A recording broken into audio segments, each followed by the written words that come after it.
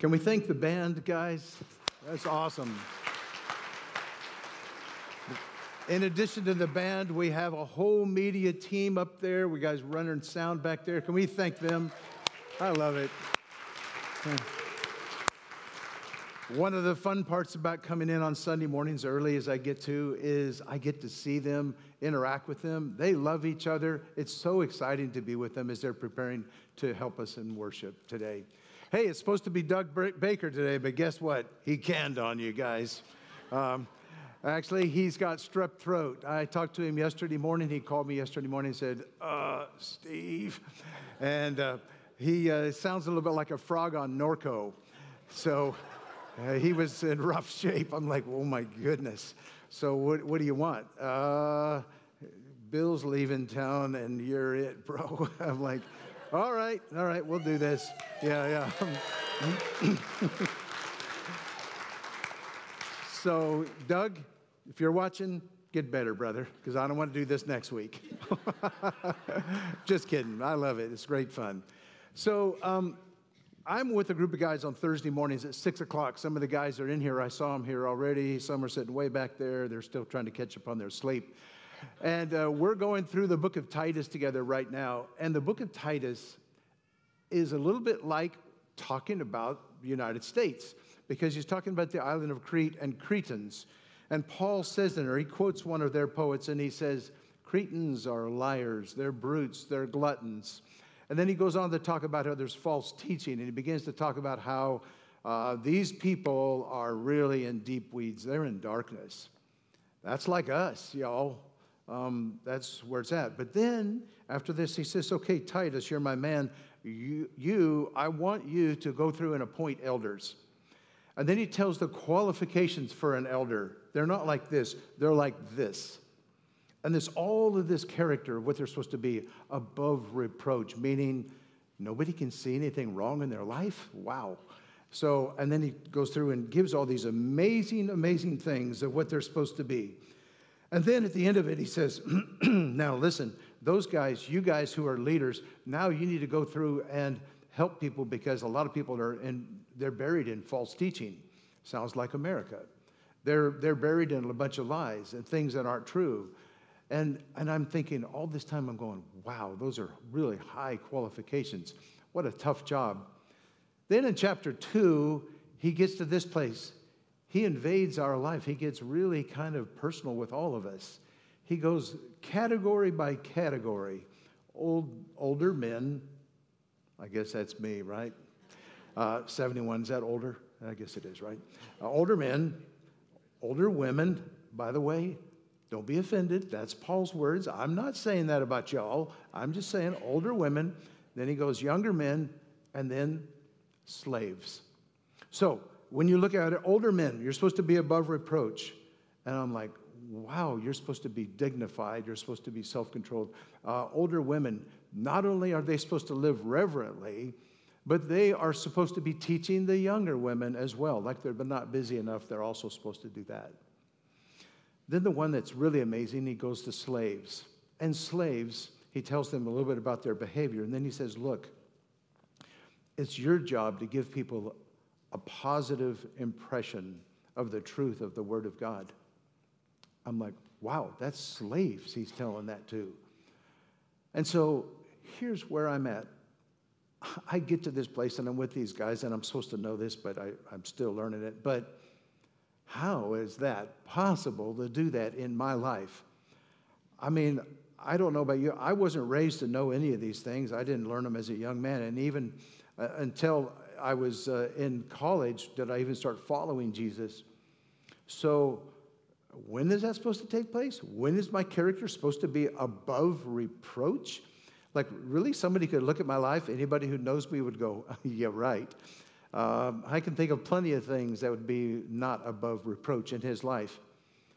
So what is God asking us to be, to do?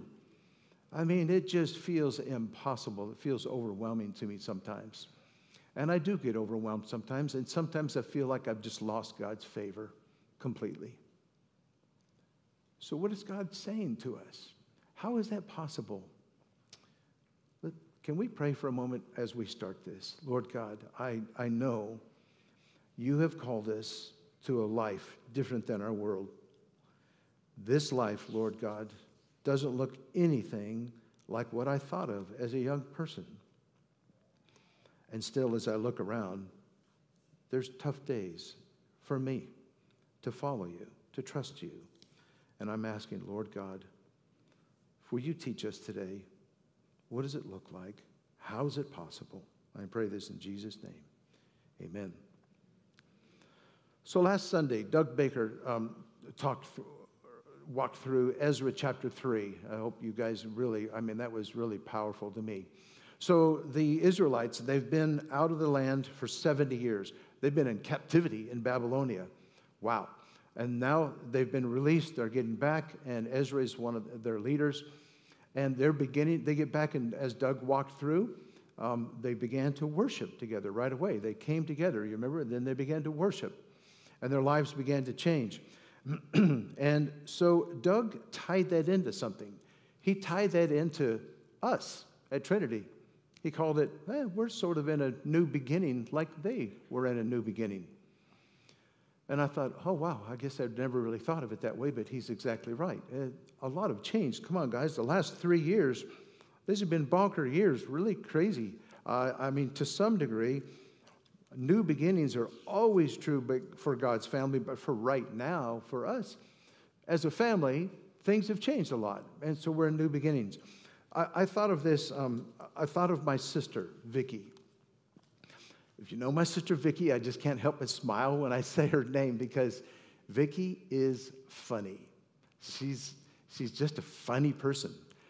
She's a lot of fun to be around stuff, but her life has been tragic. In the last year, just a little over a year, she had a grandson who she really loves, but who has mental disabilities, and he tried to kill her.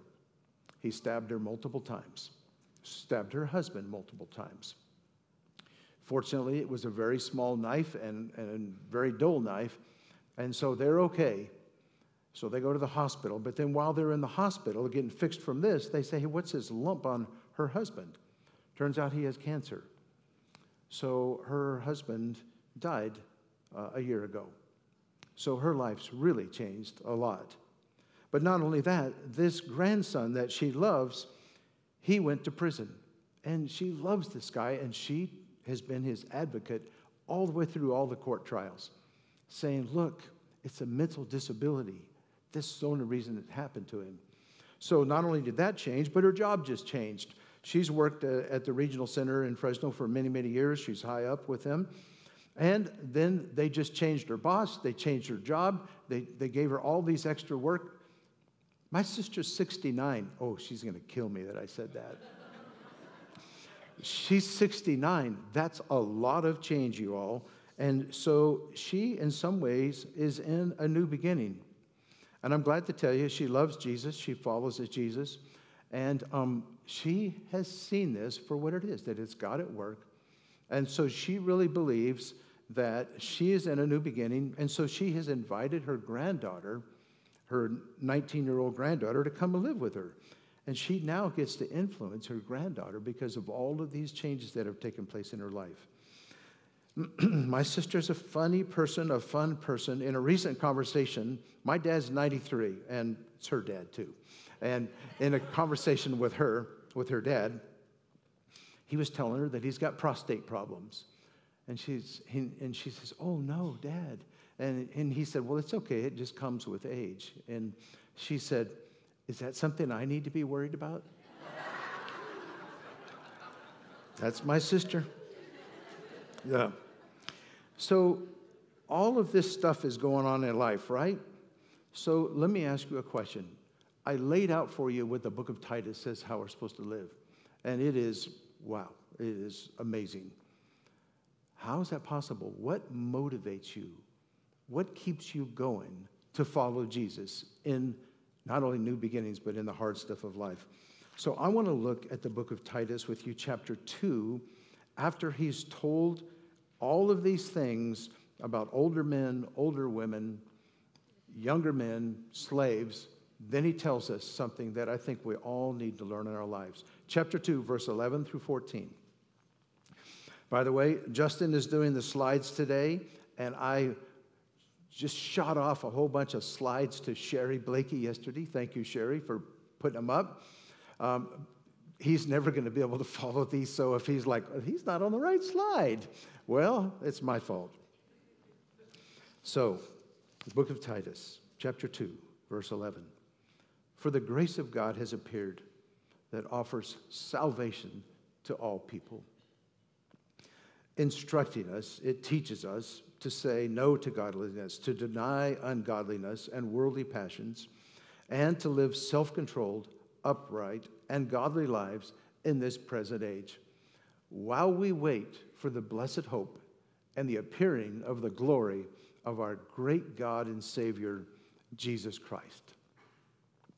Then he says this, he finishes with this, who gave himself to redeem us from all wickedness and to purify for himself a people that are his very own, eager to do what is good. Eager to do good works.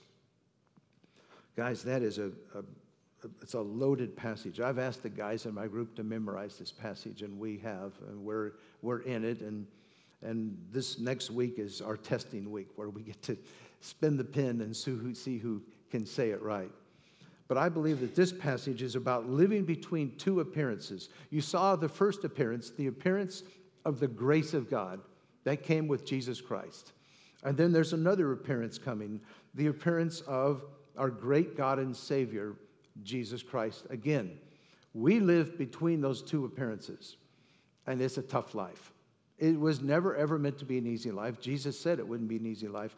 That's where we live. We live between those two. So in another way, we're between the world and heaven, because we're in the world and we see how they're living and we're not to live like them. How can we possibly do that? What's going to keep us motivated? What's going to keep us going? Now, it's interesting that for emphasis, Paul starts us, the very first word in the Greek is the word appearance. Paul put the word appearance as the first word because he wants it to be emphasized. Look, and it's the word epiphany. It's a word that we use as well. It means something that was not seen before and has now been seen, and that was true of Jesus. Jesus came into the world full of darkness. He brought grace and truth to us. And he came, he said he would die, he did. He said he would rise again, he did. And then he went back to the Father, so he's hidden again. And there's going to be another epiphany. He's going to come again. But we live in between those times. And there's a lot of challenge in between those times. So let's look at the key word here is the word grace. The grace means unearned merit. It means you live in the favor of God even though you didn't in any way deserve it. You didn't. I have a neighbor that he and I have had conversations over the years, and he was telling me about how good a father he had and how his dad was just such a good man. And he comes from a different background than what we are. And I asked him, I just kind of point blank asked him, I said, so do you think he'll be in heaven? He said, oh, yeah. I said, okay, that's great. I'm glad. And I said, hey, you know, we don't earn it, right? And he goes, yeah. About 5 minutes later, we're still talking. He goes, Coach, he calls me Coach. Coach, what do you mean? And he used other language. What do you mean that we don't earn it? Well, we don't. It's grace. God has just, that's the character of God is grace. And so many times when we think about grace, we think about, well, that means being nice to someone. No, it means that we didn't earn anything in our status with God. And that's probably not news to many of you. Probably many of you knew that already. I remember so well, I got to go be with Bill and Maria this morning as they're going on to paradise. That still sounds weird, doesn't it? And when I was with them, I remember making the video story of Maria coming into their lives because they adopted Maria. And I was thinking, Maria didn't do anything to earn the privilege of being in the Bourne family. She did nothing. They just loved her even though they'd never known her. And that's the way it is with our God. Our God loves us unconditionally. Nothing that we could do. Now, salvation is an interesting word.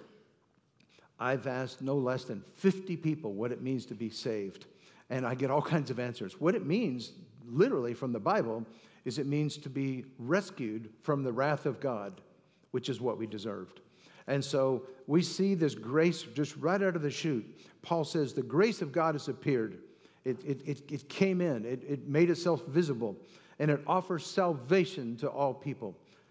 Now, that's our starting place today, guys. So, first of all, we live in a grace-based world. The grace of God appeared with salvation for all people. The second thing that he makes here is that the grace of God instructs us to be like him in character. The grace of God instructs us to be like him in character. So look at this with me. It says it teaches us to say it, being grace, the grace of God, teaches us to say no to ungodliness and worldly passions and to live self-controlled, upright, and godly lives in this present age. That's the in-between time. That's where we are right now. So my first question is, how does grace teach us? What is it supposed to be teaching us? Well, it's teaching us to be like God, to have character like God. I'm like, oh, that's easy. No problem. Next. So it made me think a little bit of a little kid who was drawing a picture. And his mom came up and said, what are you drawing there, son? He said, I'm drawing a picture of God. And she said, oh, well, son, nobody knows what God looks like. They will when I get done. And I am supposed to look like God? I'm just like, wow. So let's take a look at a couple of things, and then I want to see how this possible. By the way, when we look at this, I want you to not be overwhelmed, because I can get overwhelmed by these things sometimes. So grace instructs us by reminding us that we live in God's favor. And we're going to talk about that all the way through here. And by extending grace to us when we fail and when we grow. That's one of the things that grace does in our life. I call it the grace walk. And we're going to talk about the grace walk all through this, but let me just introduce you to this word, this phrase. You guys remember in John chapter 21, Jesus is back with the disciples. He's on the shore, and he's making fish, and they're catching a whole 153 fish again and bringing it in and everything. One of the most significant things in the Gospels, in my mind, I love this story, is he takes Peter aside, and he says, come on, walk with me, Peter. So Peter's with him. And if you remember that Peter denied Jesus 3 times, right? And he feels horrible for it, right? And Jesus does a grace walk with Peter. He tells Peter, Peter, you're still mine. I want you to feed my sheep, feed my lambs. And Jesus walks with Peter and restores him fully, not a little bit, completely shows him that he has the full favor of God. That's a grace walk, and that's how we're supposed to live. So let's look through and see what that grace walk is supposed to do in our life. It's a progression, by the way. As we walk down through here, we're going to see 3 things. Salvation's by grace. Transformation, that's us change, is by grace. And then we get a chance to demonstrate grace. That's our life. So where does God teach us grace? He teaches transformation of character. First of all, look, teaches us to deny ungodliness. It's translated different ways, but literally it means to not be godly. Now, godly is not a word we use anymore. We don't think about the word godly. The word godly means, it's eusebion is the Greek word. It means to live as before your leader. It means I live before him. I am thinking of him through my day. It means to be fully devoted to him in my mind, my heart, my actions, and that's what a godly person is. So we're supposed to deny that, because ungodliness is the problem of everything else. Because when I stop living before the Lord, I start living in the world. I start living like the world. And so we're called to live this different life, this we're supposed to deny this ungodliness that's in our life. Guys, it's how the world lives, right? All we have to do is, I don't even like to do this anymore. I one time challenged myself to study the news every day for a week and try to keep track of what was ungodly in our world. It was, by the second day, I stopped. It was overwhelming. I couldn't even begin to think of it. But we're not to be like that. We're to be like God. And there's only one way that I know to do that, and that's in a grace walk, because ungodliness is the root problem in my life. It causes everything else that's going on. But the second thing we're to deny is worldly lusts or worldly passions. Is that a problem in our world? That's the outgrowth of ungodliness. So worldly lusts are so prevalent. Remember Daniel Kim talked about idolatry a couple of weeks back. That really struck me. I was really thinking about that a lot. And then he said, you're not supposed to bring idols into church. And we're bringing ourselves into church. Because if we're not living before God every moment, if we're not living, and I don't mean to be like nervous about this, but I mean, if I'm not waking up in my day and say, God, I want to walk with you today, then very often I kind of begin to drift. And I drift into idolatry because it becomes about me, my comfort, my fun, my whatever I want, what I'm trying to get done, about whatever it is. It becomes about me. I am my own idol at that point. So worldly lusts, they're all over in our lives, right? And we all have them. I remember so well when I was younger, I had a bit of a temper at times, but I will tell you what I really, really hated was bullies. I went to a junior high that got bullied a lot in junior high. And in my junior high, if you didn't fight a certain amount, you ended up just being bullied constantly. And I didn't like to fight, but everybody had to. You had to get in some. So I got this, honestly, I still have this inside of me. When I read about how evil people are, especially like human trafficking and stuff, it makes me want to become a vigilante. It makes me want to buy a high-powered rifle and find those guys. But the truth of the matter is, that's not God's way either. I remember so well, coming back from school at one point, I'd been away at school, and I knew that my dad was going to ask me to take a leadership position in our company. We owned 10 supermarkets and a number of other things and hundreds of employees and stuff, and I knew my dad was going to have some role for me. He said, by the way, one of our stores is really short on help right now. Would you mind going and helping out? And I went, hey, no, I'll be there. So I'm there for a short while. And one of the evenings, I got sick. I'm up front on the register, and I'm like, oh my gosh, I got to get to the bathroom fast. And so I waved a friend over and I said, hey, can you jump on the register? Oh, yeah, sure. I ran back to the little register, the little bathroom that's in the back of the back room, and when I walked out, the guy who's the night manager was standing literally like this, and he was a big guy, about 6'3", weighed about 260, and he was like, had this mean look on his face. And he said, I don't care what your name is, you will never leave your register without my permission. And he literally walked up and belly bumped me. I'm like, Okay, so bite my tongue, like, okay. A few days later, I walked back into the same store, but now I'm wearing a full suit. Now I'm the director of personnel for the whole corporation. Is Tom here? I didn't ask for him. I walked in. I saw Tom walk out the back room door. He saw me. He turned right around and walked away just fast as he could. Just like, and you know, honestly, inside of me, my flesh, my worldly passion wanted to take it out on him. I wanted to say, dude, you lost your role. But the Lord protects us, and I'm telling you, that took a lot for the Lord to protect us. So this passage teaches us that the grace of God is supposed to instruct us in denying worldly passions. How does that happen? Well, I'll tell you what I did. I thought about this a lot, and I believe that honestly, when we understand the grace of God in our lives, when we understand how wonderful God is, that changes us. But I also did something else. I called my friend Mike. I called my friend Mike Saladin, so many of you know, and he works with a lot of brothers who are asking God to work on their character all the time. And I said, what do you think, Mike? What am I going to tell people tomorrow about how to deny these passions. Well, he said, you know what God wants is intimacy with him.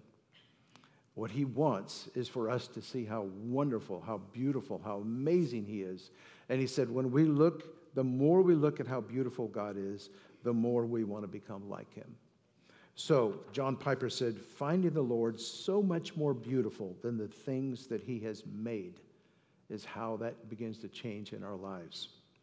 Mike said, when I've seen and I'm convinced of God's goodness, sin looks insane.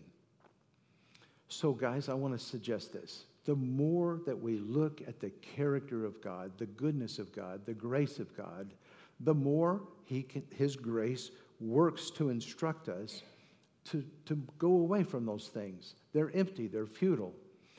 I mean, many of the Psalms say, better is one day in your courts, right? David said at one place, only you satisfy my soul as with the richest of foods. And so all of these things that we're looking to, none of them satisfy. None of them actually, we look at all these things that we think are going to make us feel better or make our lives in some way enriched or feel something different. They don't work.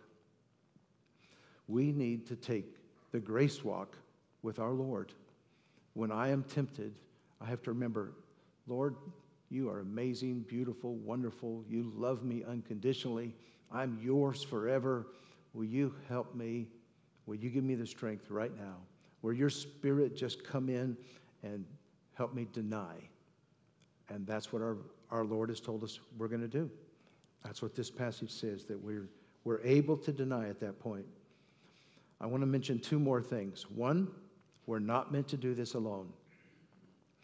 Can I tell you that all my young years as a disciple, so often, I was doing it alone.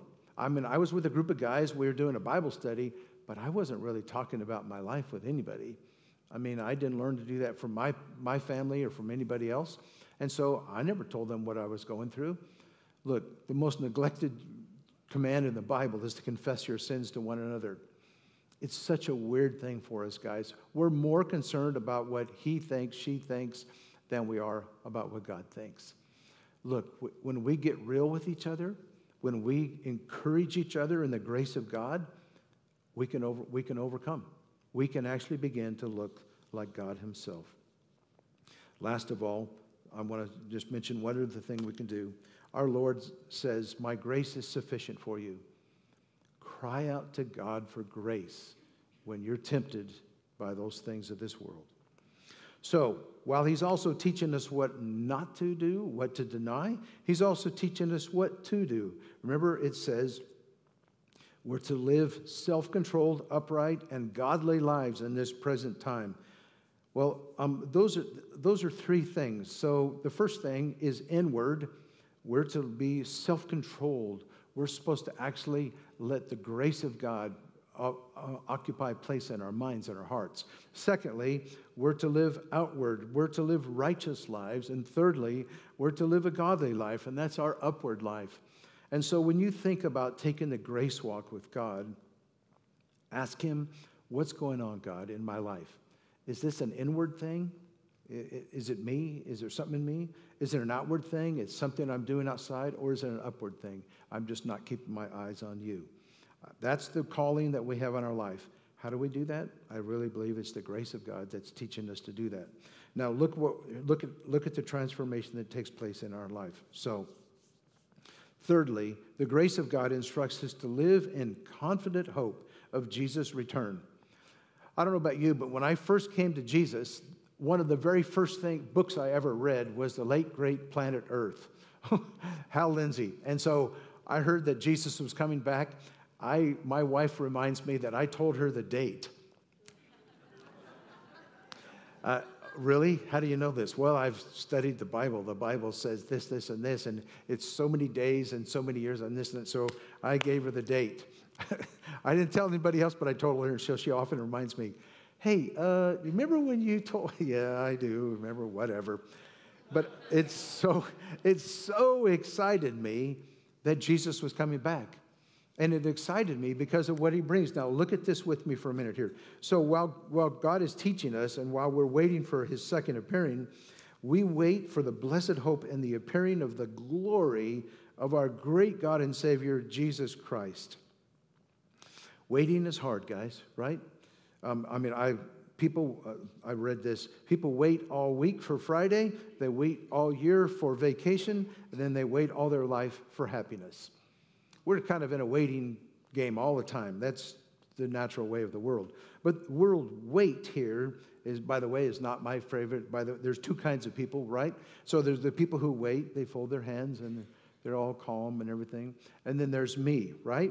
So I do well with a fidget toy, a smartphone, a Game Boy, a Kindle. Anything is better than just sitting there and waiting. And there's two kinds of people, right? My wife's the first kind. I'm the second. Or the other way around. I'm not sure which it is. Anyway, so two kinds of people. But the good news is that's not the kind of waiting that he's talking about here. Here's what he means. Waiting is an active part of living in this present age. This was never meant to put us in neutral. This was never meant to be pause. Actually, waiting is really anticipating. It's expecting. It's preparing. It's getting ready because he is coming. But what I love is when it describes what comes with him throughout the Bible, with him comes our salvation, eternal life. With him comes the saints that we missed, who've loved and we haven't seen in a long time. The rewards come with him. Justice comes with him. Healing comes with him. No more pain comes with him. Conquering the nations comes with him. All of that comes with him. So we're preparing, we're anticipating, and I don't know about you, but that does something to me. When I think of that's what I'm here for between these two times, is that's how we're called to live.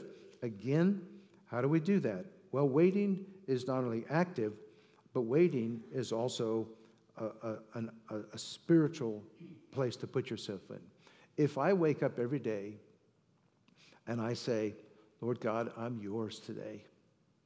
Put whoever you want in front of me. I'm ready to serve. Lord God, I'm yours today. Would you use me? Would you have the Holy Spirit prompt me when I'm supposed to pay attention to something? Prompt me when I'm supposed to speak, and this is the harder one. Prompt me when I'm supposed to not speak. So if I really believe that, I'm here, we're here temporarily. It's only a short while. We got a lot to do. Our Lord has called us to be these kind of people and then this many tasks. Lord, I'm yours today. That's active waiting. What that means is he's going to use me today. So I want to grace walk with Jesus before he returns. I don't want to wait till he comes back and go, oh, Lord God, I had a lot of opportunities missed. Oh, yeah, I know I spoke ill to this person or whatever.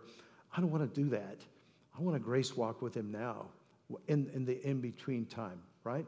Because this is only a short while. We don't know. He may come during this service. Some of you are already praying, I hope he does. So I just want to suggest to you that waiting is active. It's preparation, right? Now, let me tell you what happens to me sometimes is I misplace my hope.